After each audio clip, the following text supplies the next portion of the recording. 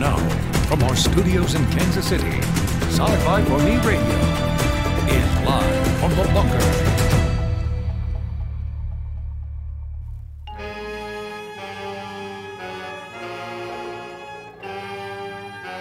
Hello, everybody. Welcome. We are live from the bunker, live-ish.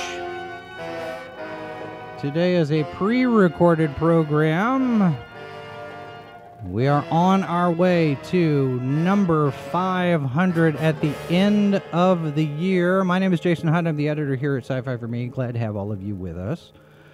This show is available on a number of different podcast platforms and such. We call it Sci-Fi for Me Radio. Hope you join us over there. And if you do listen to this show as a podcast, we do invite you to check out the video side of things as well, because you never know. You might see something that you'd miss in the podcast. Now, the opening of this, I said new from Ray Bradbury, and it kind of is, and it kind of isn't. So what we're talking about is a new book that's coming out. It's called Home to Stay. This is a new collection of Ray Bradbury stories as they appeared back in the day in the pages of EC Comics. And joining us to talk about it, one of the contributors of the commentary, Mr. Ted White, who is a writer himself. Welcome to the program, sir. Hi. So let me start with the background on this, because when people hear Ray Bradbury, they hear, the Martian Chronicles and that sort of the books that he wrote. But Bradbury was a very big comic book fan, comic strip fan. And this collection kind of came about because there were some comic book people who stole his ideas. How exactly did this happen? Well, basically, you have to understand first what the EC Comics line was like. Around 1950, they moved into what was essentially new territory for comics. They stopped editing their comics for 8-year-olds and started editing them for what I guess would be considered teenagers, really. Right. They were more intelligent comics. They were even at times controversial. Now, their controversies fell into two categories. One was that they did a lot of horror and crime stories, which for the people who believed that comic books caused juvenile delinquency, this was strong ammunition.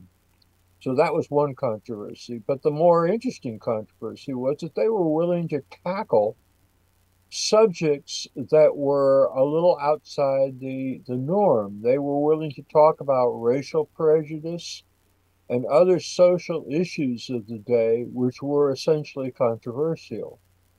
Now, into the midst of all this, they started writing stories. Well, basically, I say they was a man named Al Feldstein, who was the editor of the crime and horror comics. Pardon me.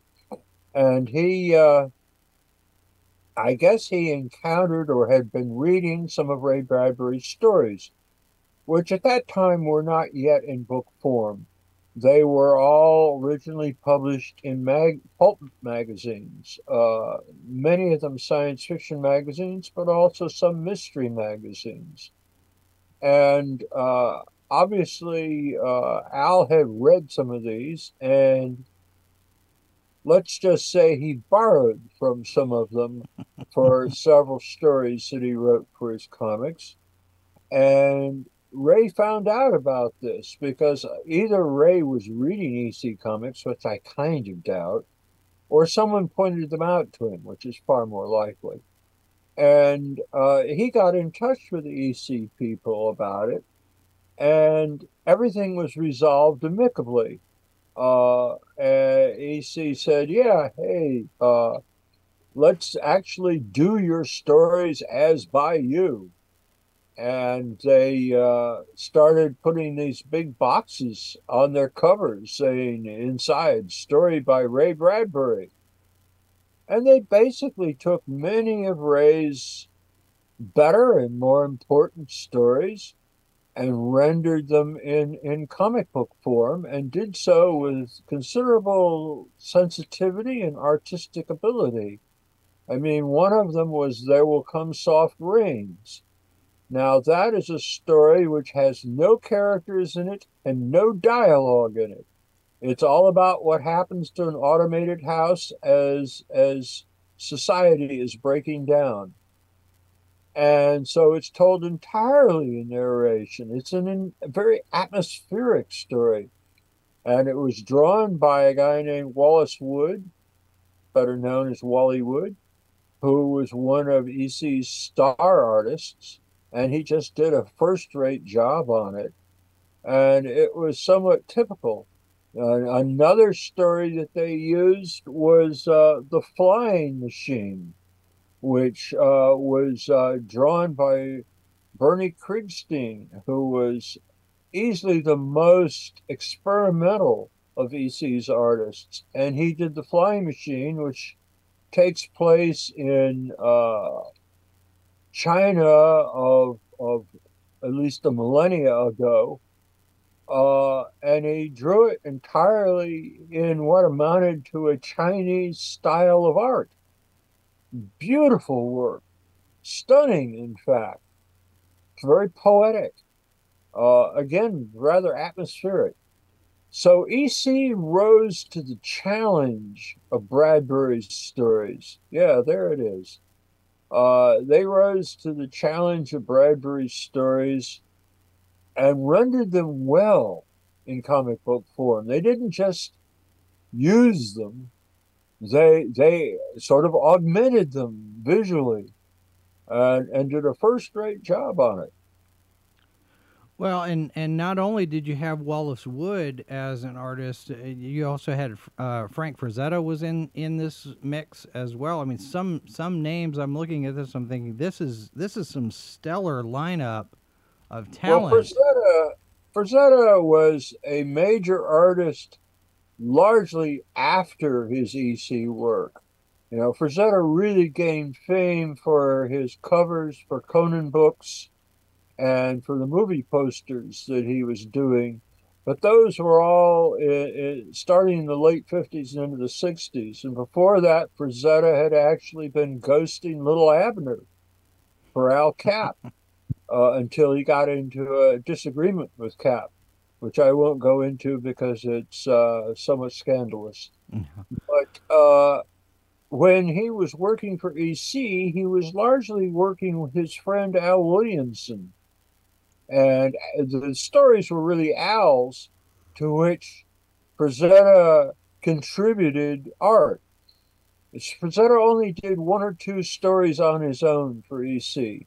So most of his EC contributions were via Al Williamson. And Al liked to use his friends on his work. He also used Roy Krenkel, who did beautiful alien architectural cityscapes and things like that. And he used Angelo Torres, who was another artist who was in that general style, and they were all friends. They all hung out together. And when Al put a lot of work into his stories, so he wasn't one of the fastest artists. So he would use other artists to help him finish stories so he'd meet his deadlines. Yeah. And they kind of created a group style which was very expressive and certainly amongst some of the best art that EC used. Well, and the other part of that, to your point about this happening before Frank Frazetta blew up, a lot of this is stuff that happened before these names became household names, if you will. I mean, Joe Orlando is in this mix. You've got Wallace Wood in the mix, Frank Frazetta, and it's interesting to see Jack Davis. It's interesting to see their early work and know where they were going, and now you've got this brand new collection, which I don't know how long it's been since all of this stuff got published, because I don't think this has ever been collected before. It all appeared between 1950 and maybe 1953. In other words, that was the time period in which these Bradbury stories were published by EC.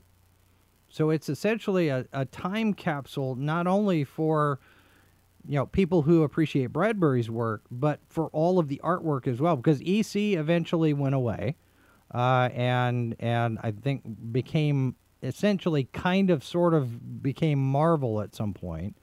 That Well, not directly, but I don't know how you mean that, but basically, no. oh, okay, I have that wrong then. EC was owned by Bill Gaines, who inherited the company from his father when his father died in a boating accident in 1947.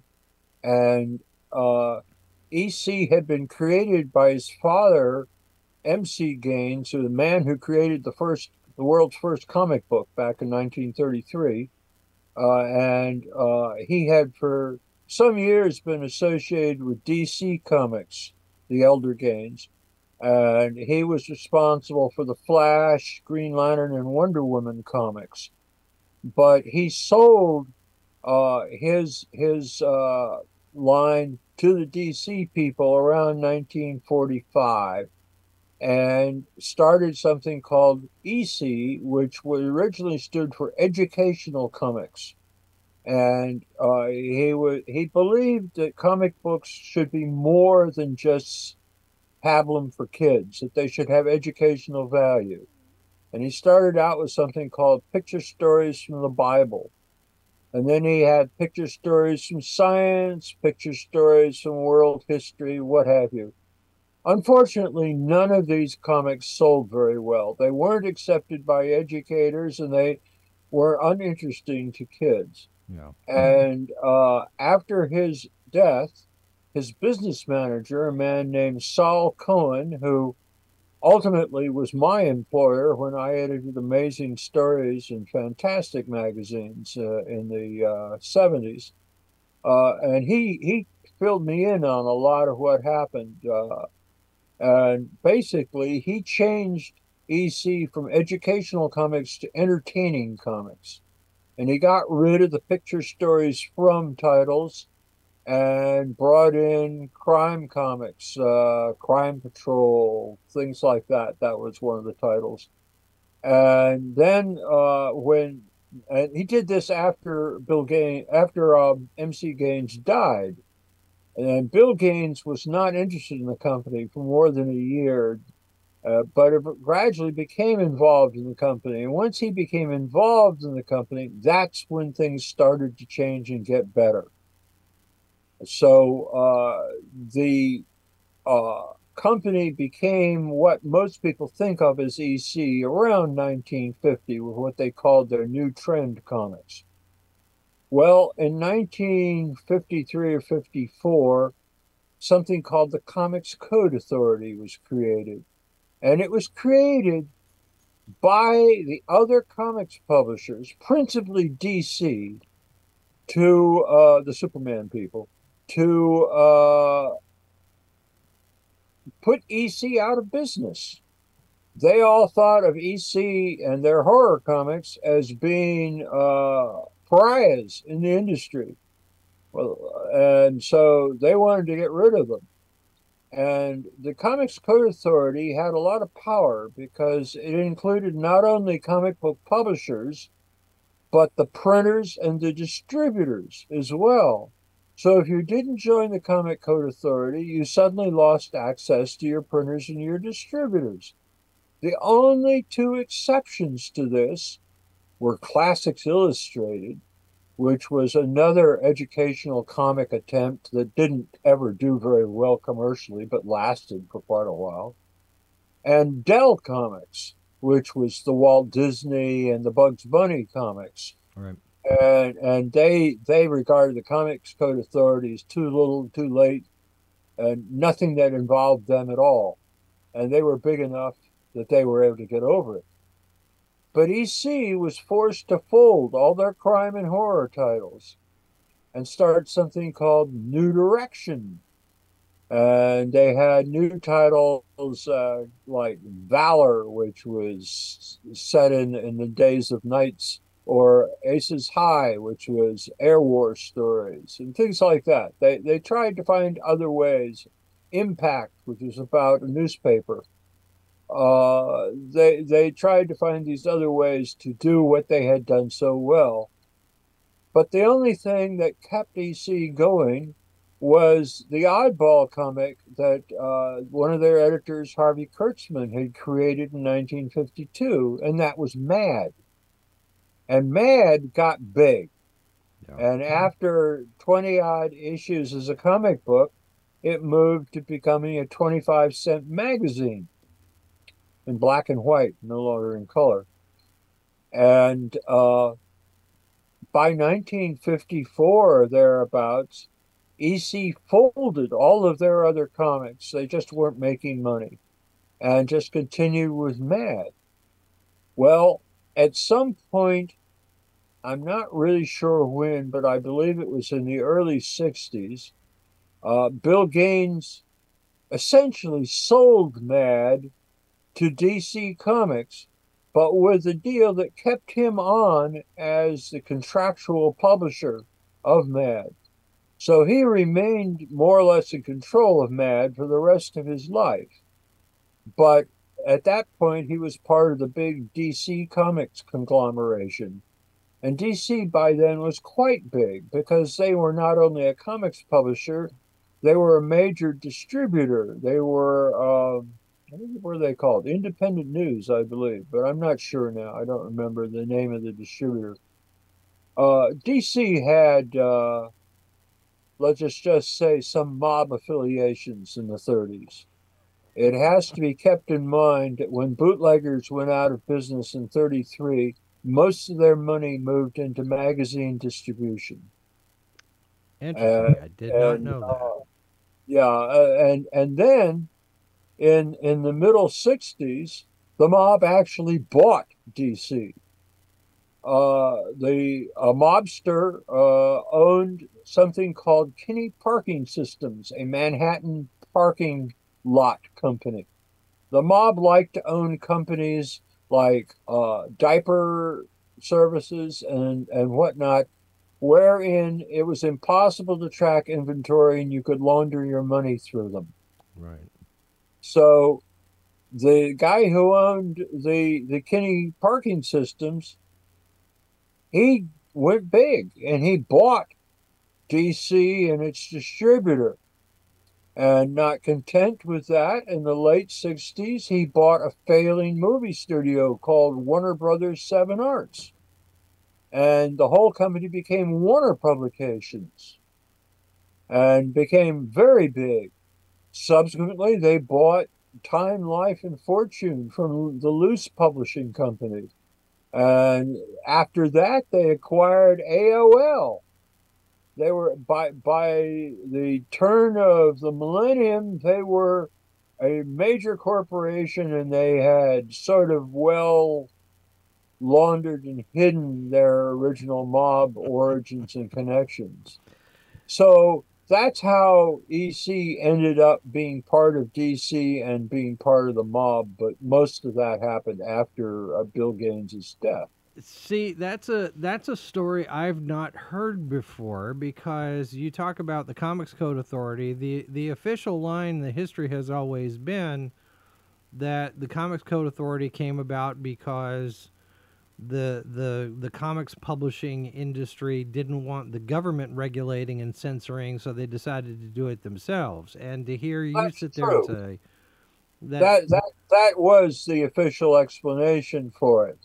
Because the Kefauver Commission in Congress was at that point investigating comic books as a source of juvenile delinquency. right, This was fueled by Frederick Wortham's book, Seduction of the Innocent, which was very, very big in the early middle 50s.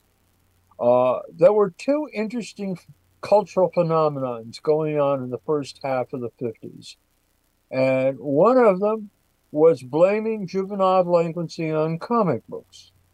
The other was blaming juvenile delinquency on rock and roll. And there were sort of dual things going on where local pastors and ministers were organizing bonfires at which you either tossed all your comic books onto the bonfire. These were community events. Or you were tossing your little 45 rock and roll singles onto the bonfire. Both of these were supposed to cure juvenile delinquency. Of course, neither did, because they were both wrong about the causes of juvenile delinquency. But the EC got tarred with that brush unmercifully. Yeah. And the Comic Code Authority was very harsh on EC. They would do things like, for instance, EC had a science fiction story in one of the last issues of their science fiction comic book called Incredible Science Fantasy. And in that story, it's set on an alien planet. And the splash panel shows flying serpents with two pairs of wings located roughly 1/3 and 2/3 of the way back of the bodies of the serpents. And the Code Authority said, you can't do that. That's a travesty of angels. This is the level of their criticism. Well, finally, it got to the point where the final issue of EC's science fiction comic, the Code Authority had essentially totally nixed one of the 4 stories for that issue. And at that point, they knew it was their last issue, and they didn't want to commission and have written and drawn a completely new story. So they decided they would just reprint a story from earlier on. And they picked one that they figured would be above all criticism. It was called Judgment Day. And it's all about this ambassador for the Galactic Federation who is going to this planet to see whether it is ready yet to join the Federation. And it's an airless planet populated with robots. So the ambassador, you see him throughout the story in a spacesuit. You don't really see his face or anything. And it turns out there are 2 kinds of robots on this planet. There are the blue robots and the orange robots.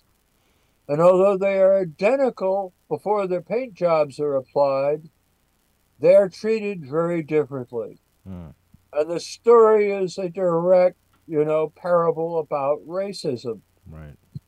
And in the final panel,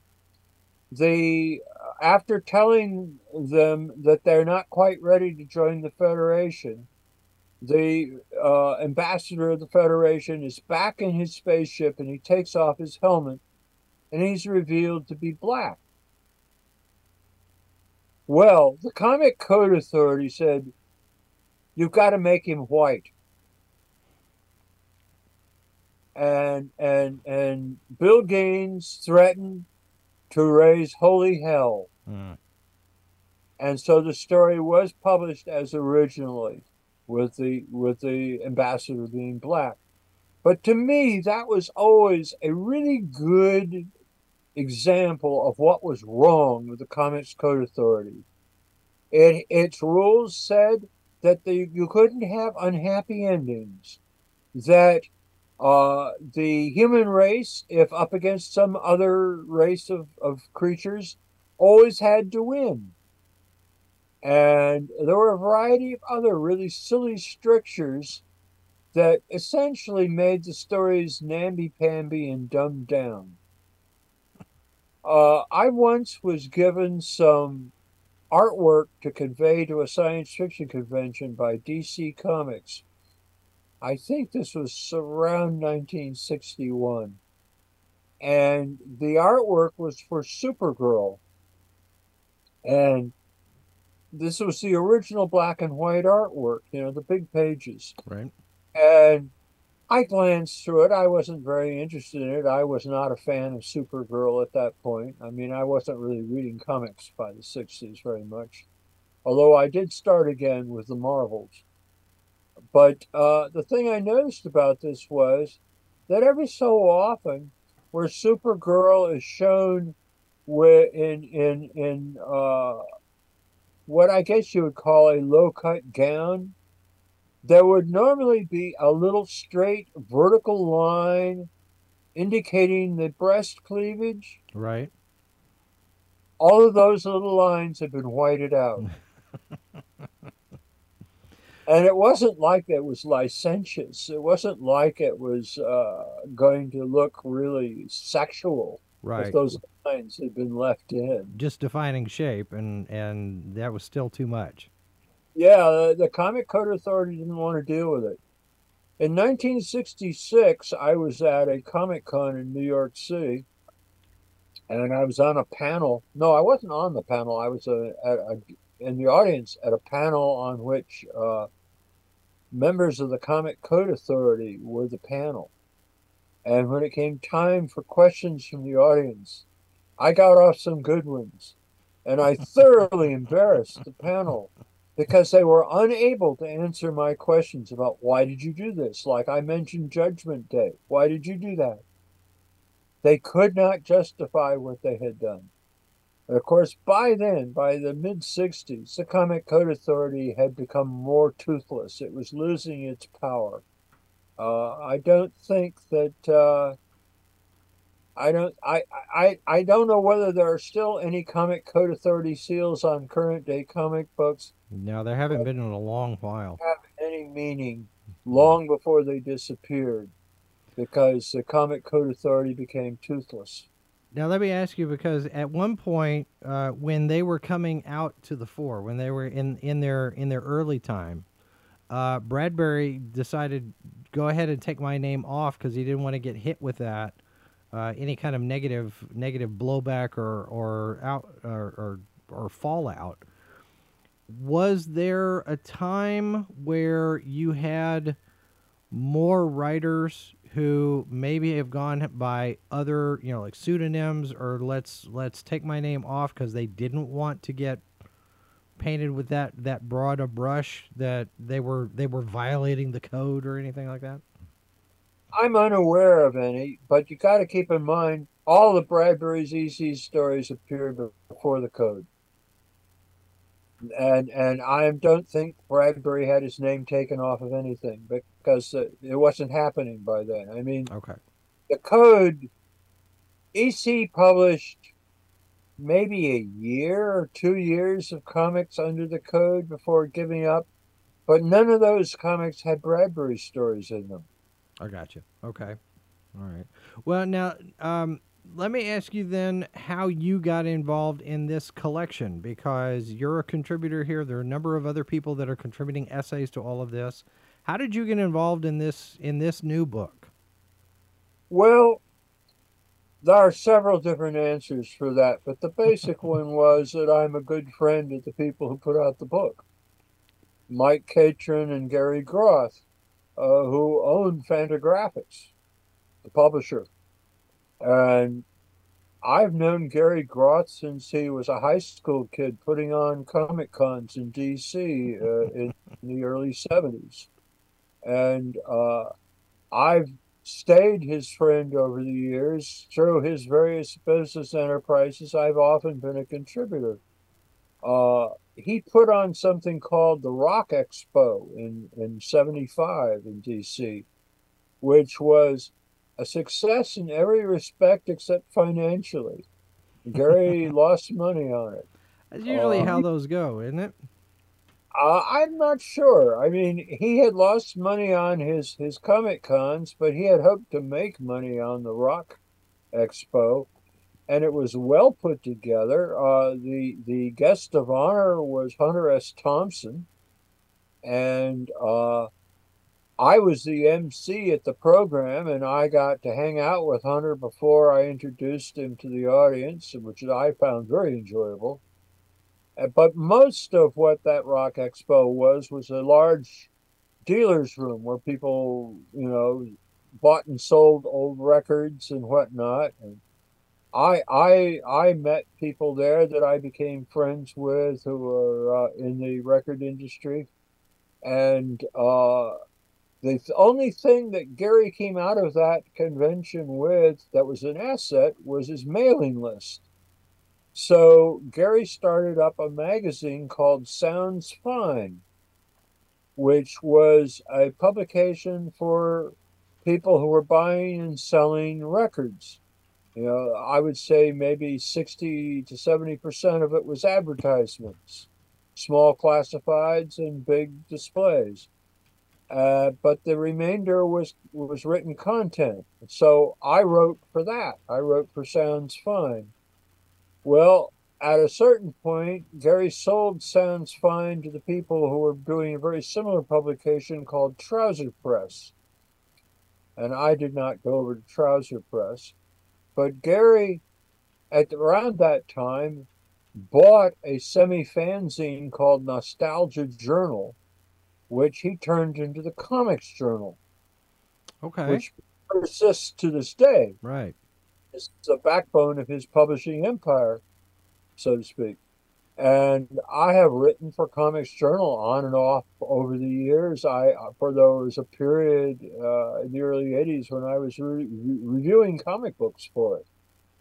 In fact, Gary and I were sued over one of my reviews Oh. because I had called an artist a plagiarist.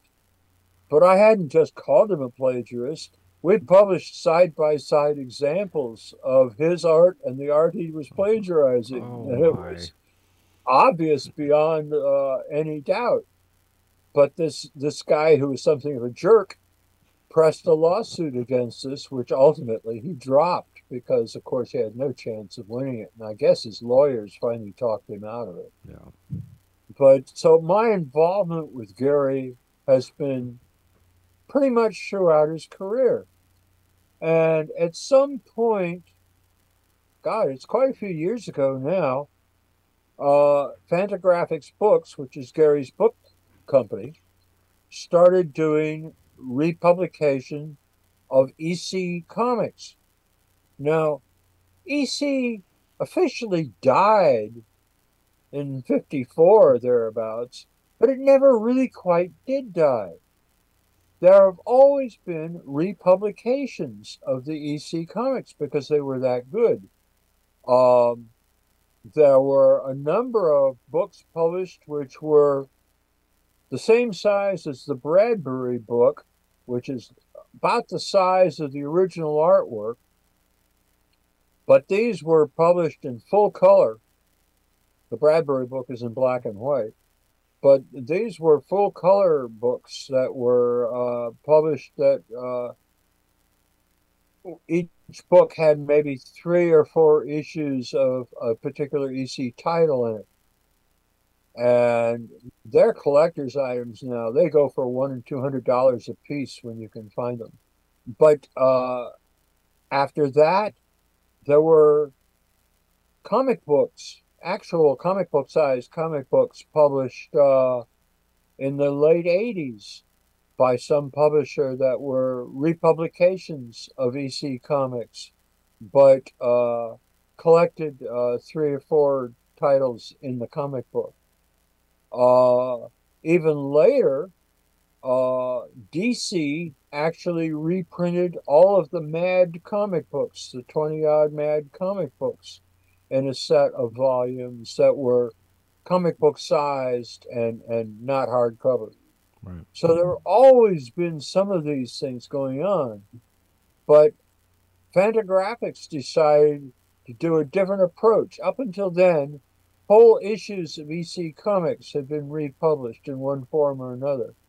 They decided to go a different route and collect the work of individual artists into individual books. So it'd be a book of Wallace Wood's art, or a book of Joe Orlando's art, or so forth and so on. And there are, I don't know, close to 30 of those books now. And I have an afterword in all of them, which it's the same piece. I didn't rewrite it for each book, but it describes how MC Gaines created EC Comics and how EC Comics evolved into what most fans think of as EC Comics. Now, So I was doing those, and those are still coming out. I got one yesterday. It's a Johnny Craig volume. And so when they decided to do the Bradbury volume, they asked me to do something for it. And I chose to write about how Bradbury became a writer and started writing for the pulps. And then I referenced various of his pulp stories that E.C. used as to where they originally appeared, Weird Tales or Dime Mystery or what have you. And so that's my contribution to the Bradbury volume. So, I'm not the only one. There's a half dozen of us who have text pieces in that volume. so let me ask you, with this coming out, and EC essentially never really going away, how much influence do you think that EC Comics had on the rest of the industry after it was gone?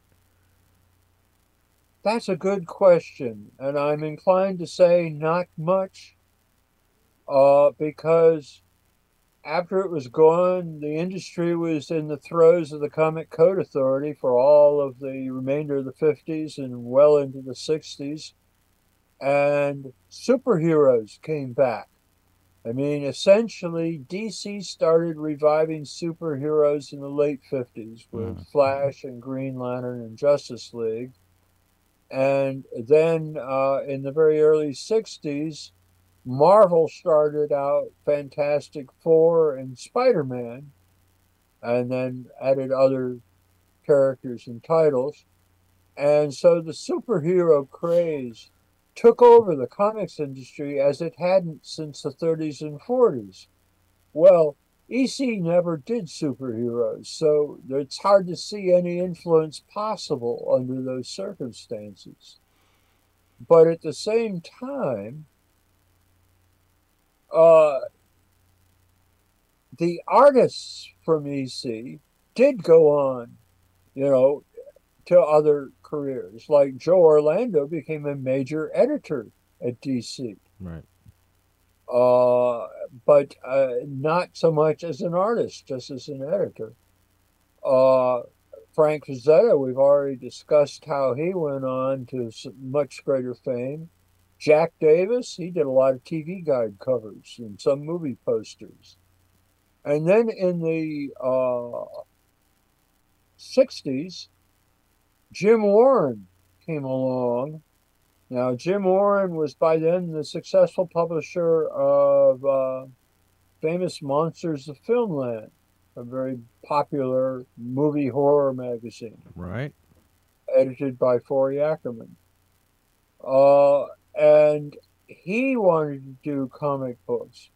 And he asked a fellow named Archie Goodwin, who had been an EC fan, and actually was a friend of mine. We were EC fans together in the 50s. And a very talented artist and writer. And he started editing a couple of horror titles for Jim Warren. And he is the only one that I can honestly say really showed the EC influence. And the stories that he did for Warren, for Creepy and Eerie, were very much in the EC style and often made use of EC artists or artists who drew in the EC style. Now I'm looking through this, and I see a few of these stories are framed in the Crypt of Terror, and you have this character named the Crypt Keeper.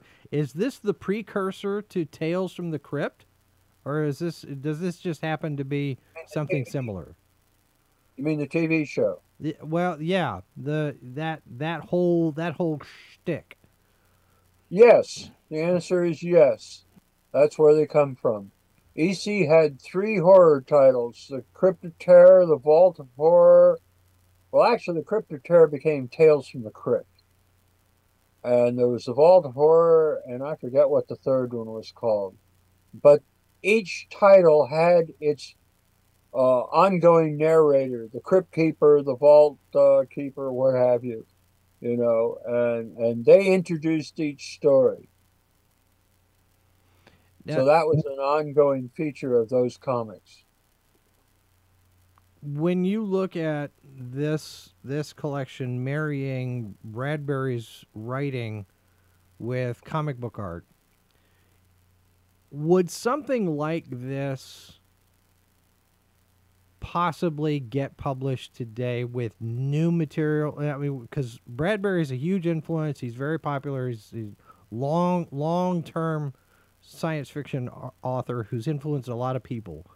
But would you see something like this happening now, where you take modern authors of today and marry them up with comic book art, or is this medium, this style of thing, a thing of the past? Is this a relic, or is this something that maybe we could look at and do again? Well, I don't think I'm competent to answer that because I no longer am au courant with comics. I mean, comics have changed drastically since the days of my involvement. My involvement included the Stan Lee Marvel period. I mean, Stan and I were friends, and I wrote the Captain America book, The Great Gold Steel, in the late 60s, but which people are still talking about. But I'm not up on the current comic books, which are, you know, they're not sold to kids anymore. Yeah. They're they're they're sold to specialty bookstores, comic book stores. They have a much smaller and more limited audience.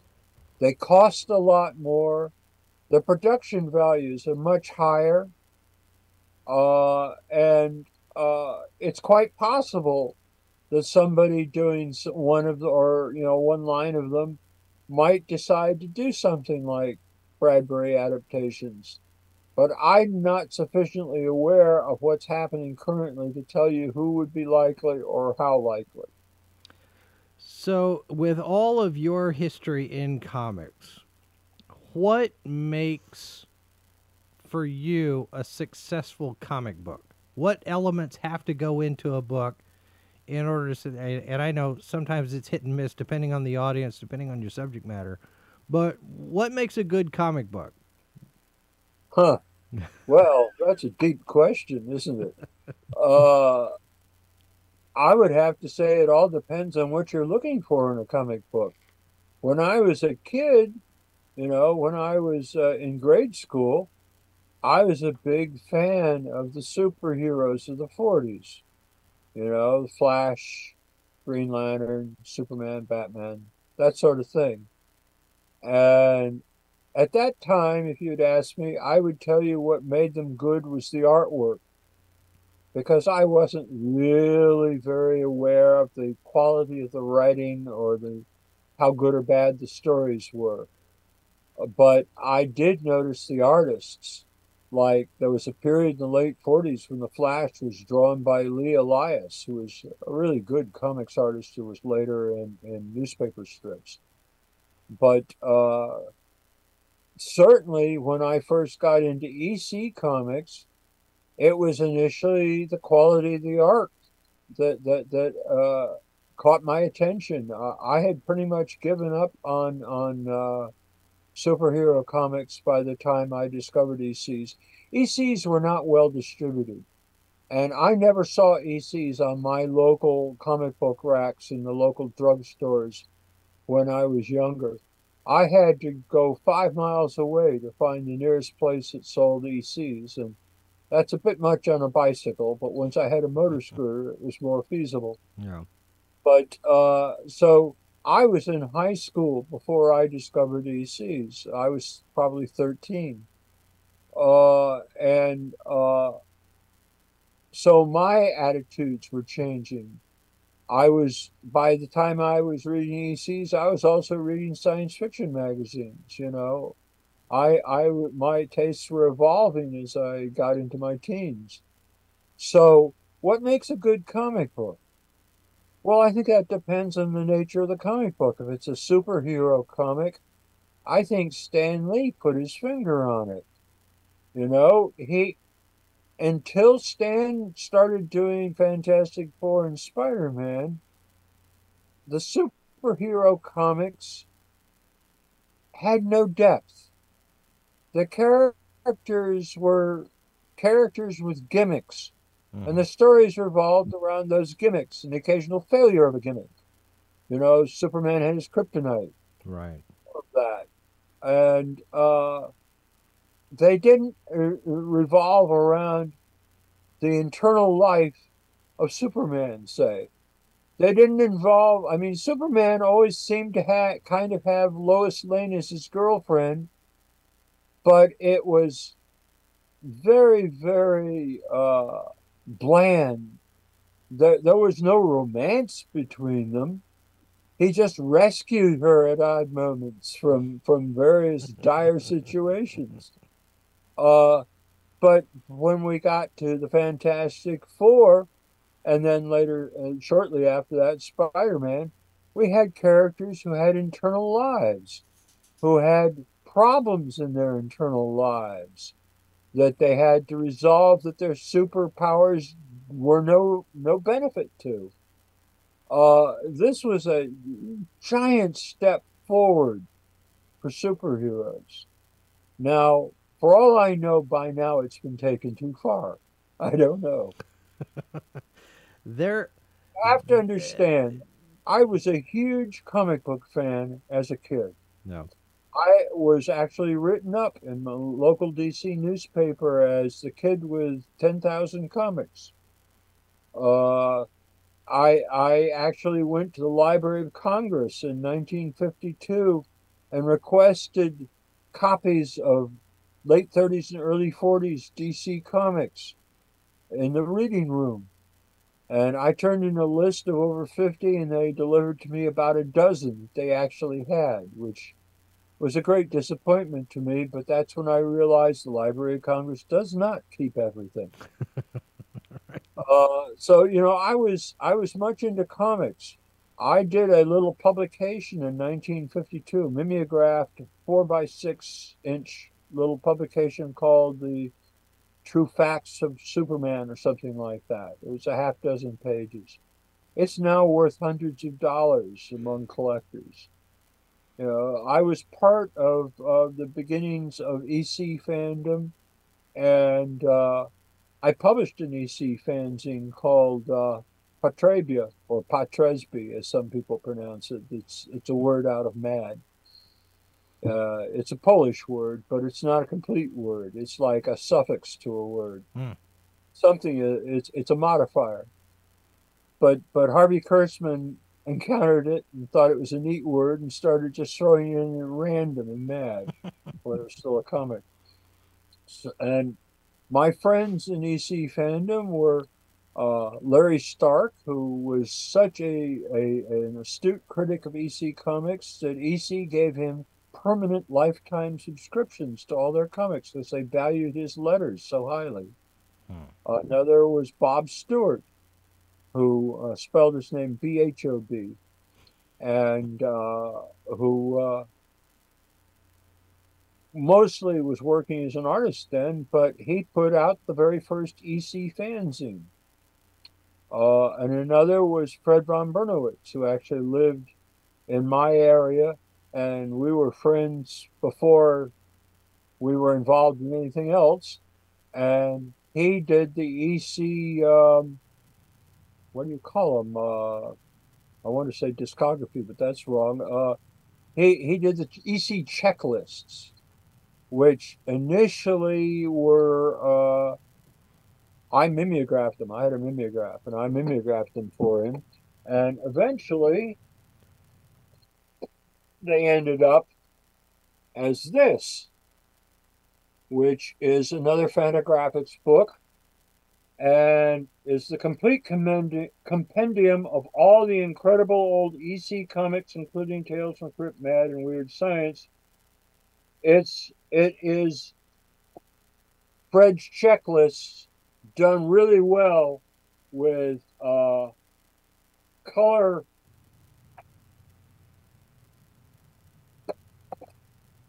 colored covers for each issue. Nice. So, you know, that was the ultimate version of Fred's EC checklist. and that was published a few years ago by Fantagraphics. So let me ask you: is there still value? Because we do all of this stuff online anymore, and everybody's got their own blog and their website, and they got a YouTube channel, and they got a Twitch channel, all this. Is there any value to a printed fanzine still? Do you think? I mean, are there still people out there? Do you think would do something like this? Because we deal with the national. What's George's outfit? George Philly's outfit. They still have the National Fan Federation. They've got a number of different fanzine publications, but it's all electronic now. Well, that is the trend in science fiction fanzines. I don't know about comic fanzines. The comic fan, see, originally comic fanzines were much like science fiction fanzines, which is where they got their inspiration because most of the people who put out the first comics fanzines were also science fiction fans and were familiar with the concept of fanzines. Yeah. And all those early ones were published using cheap duplication methods, either Mimeo or spirit duplication called Ditto. And these were commonly available in churches and schools and whatnot, and kids could get access to them or even own Mimeos, as I did. But and the first issues of Alter Ego, which was the first superhero comics fanzine that started in the very early 60s, those were published by Spirit Duplication initially. That was Jerry Bales and Roy Thomas. And it's amazing to think I've known them that long. I mean, Jerry's dead now, but Roy I'm still in touch with. And he's still doing another version of Alter Ego now, which is essentially a professional magazine. Right. But at some point within a couple of years of that, comic book fans were figuring out that these were not ideal media in which to reproduce amateur comic art, much less professional comic art. And of course, what they died for was to get a tossed off sketch from a real comic book pro, which they could publish in their fanzine. Well, they wanted to do it justice. The best way to do it justice was photographically. So photo offset became the primary means of doing comics fanzines. And photo offset was then and probably still a much more expensive medium because you had to pay a printer to do it. Right. And at that point, some of them started selling ads to support their fanzines. And then they began shifting around and becoming quasi-professional in nature. And of course, many of the people who were doing those fanzines, like Roy Thomas, just moved into the industry and started doing comics. Well, and out of that also you had publications. You mentioned a couple of them, but you look at the famous film monsters. You've got Starlog. You've got Fangoria, Cinefantastique. Yeah, those are professional magazines. Yeah, there never were fanzines. Right, but a lot of people who started with fanzines ended up in that, like you said, in that industry where they're actually writing professionally for these things. And it's a natural progression. Yeah. But I think that at some point it would be fun to have those maybe come back a little bit. I don't know. Maybe I'm of an age where the nostalgia kicks in a little bit much, and I don't know. I mean, because I remember Mimeo and such. I remember the smell of the ink, and it's just like there's something about it. Ditto was the one that had the smell.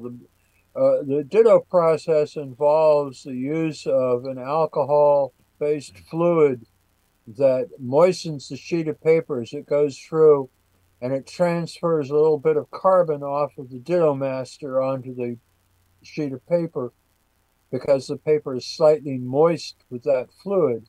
So every sheet as it came out of the machine was breathing fumes. And if you were running that machine, you were breathing the fumes Right. too. Some people actually got off on that.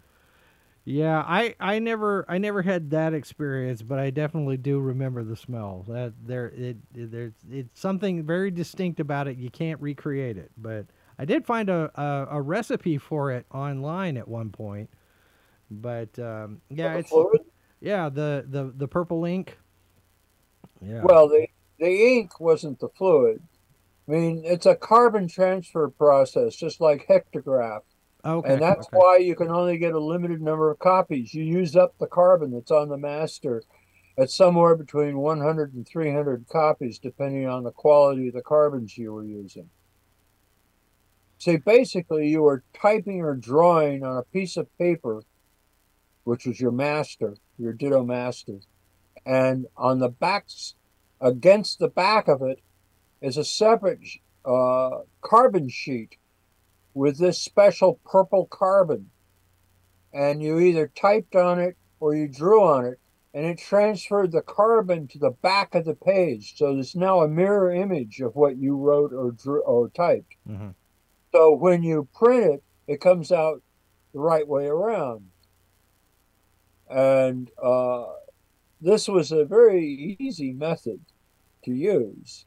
Uh, and you could actually get some other colors of carbon. You could even get yellows. Typically, you got reds, blues, blacks, and yellows. But the yellow was hard to come by because it was mostly European. And the other colors did not last as long as the purple did because the purple aniline dye was the most durable, I guess, in the sense. Now, the other thing about ditto material was that if you left a printed copy sitting out in the sunlight, it would fade. Right. I seem to remember that. It's been a So some people, if they left their fanzine sitting, you know, by a window where there was sun shining on them on successive days, they could see the art disappearing from the covers of the fanzines, which was not desirable. right. Vimeo didn't have that problem. So this book is out on October 25th. It is called Home to Stay. It is a collection of Ray Bradbury stories married up with artwork from Easy Comics. And Ted White, a contributor on that. What's next for you? What have you got coming up in addition to this? Oh, gee, I'm not entirely sure. I'm still writing science fiction occasionally, getting it published in the various magazines. Uh, and I have a story that I'm working on right now that I haven't finished. But, I'm in my 80s. I'm not pushing it anymore. I would say that the bulk of my career is obviously behind me, and I'm just happy that all of my books are still in print. I And mean, I have over a dozen science fiction books available. The only one of my books that is not available is the Captain America book, Great Gold Steel, because I do not own the rights to that. Marvel owns the rights to that. And Marvel has never seen fit to reissue it. And that's on them. I wouldn't get any more money from it if they did. now, if they decided to adapt that as part of the Marvel Cinematic Universe, would you have any objection to that? I think it's unlikely at this point because I think they moved beyond it. But sure, I'd be happy to see it happen. It'd be even nicer to get some money for it, but I don't expect I would. Even a credit line would be nice. Yeah. But, I'm not holding my breath. So where can people find you online if they want to follow your work and see what you've got next? I'm seeing a number of different places where you've got some essays and some reviews and such, but is there a central repository where people can find the work of Ted White? Sure, Amazon. Okay. I mean, all of my books are available as either ebooks or print on demand. Okay. And they're available from a couple of different publishers, and but they're all there on Amazon. And I urge people to go look for them and buy them if they're interested. I mean, I think that they hold up pretty well. Okay, well, we will have a link to that, and also the book Home to Stay is out on the 25th. Ted White, thank you very much for being here, sir. It's been a very, very distinct pleasure. Well, thank you. And we may have to have you back to get more in depth on the Comics Code Authority and just do a whole show on that first, because I think there's some more stories to be told there. There probably are. You know, my history with comics, which is largely from the 40s, 50s, and 60s, is extensive. I mean, I edited Heavy Metal magazine at one point. I see the collection of Metal Hurlant behind you there. That's an impressive an impressive spread that you got there behind you on the shelf. Yeah, as you probably are aware, that was the French magazine that gave rise to Heavy Metal. Right. The people at National Lampoon were having stories from one-page comic strip stories from National Lampoon republished in a French magazine called Pilot, which is a kind of a broad publication, you know, science fiction, romance, adventure, Western, all kinds of European comics of high quality. And a group of people who were writing and drawing for Pilot decided to form their own company called Les Humanoids, and they began Metal Hurlant as their cooperatively owned publication. They sent copies of it to Sean Kelly at National Lampoon, and he said to the Nat Lamp people, "Hey, we should do one of these." And that's how Heavy Metal got started. Mm-hmm. So what you see behind me on my shelves, those are collections of the first 4 or 5 years of Metal Hurlant, and really valuable stuff. Not commonly available in this country. Right. All right, sir. Well, we will let you get to the rest of your day. Thanks very much for being here, and we definitely will we'll try to have you back, and we'll talk further about lots of different things. And I'm sure you've got plenty of stories to tell, and we would be happy to listen to them. All right. Well, thank you very much for being here, and thank you to everybody for staying for the hour. And don't forget, we will have more throughout the week, various different conversations. This show is on Monday, Wednesday, Friday at 1 p.m. Eastern. And then, of course, we have other programs as well, so be sure to check all of those out. And, of course, we do invite you to connect with us on all of our different social media platforms and our video platforms and such. And we will be back to do this all again. So in the meantime, remember, there are 4 lights. Copyright 2022 by Flaming Dog Media, LLC. All rights reserved. No portion of this program may be retransmitted without the express written consent of Flaming Dog Media.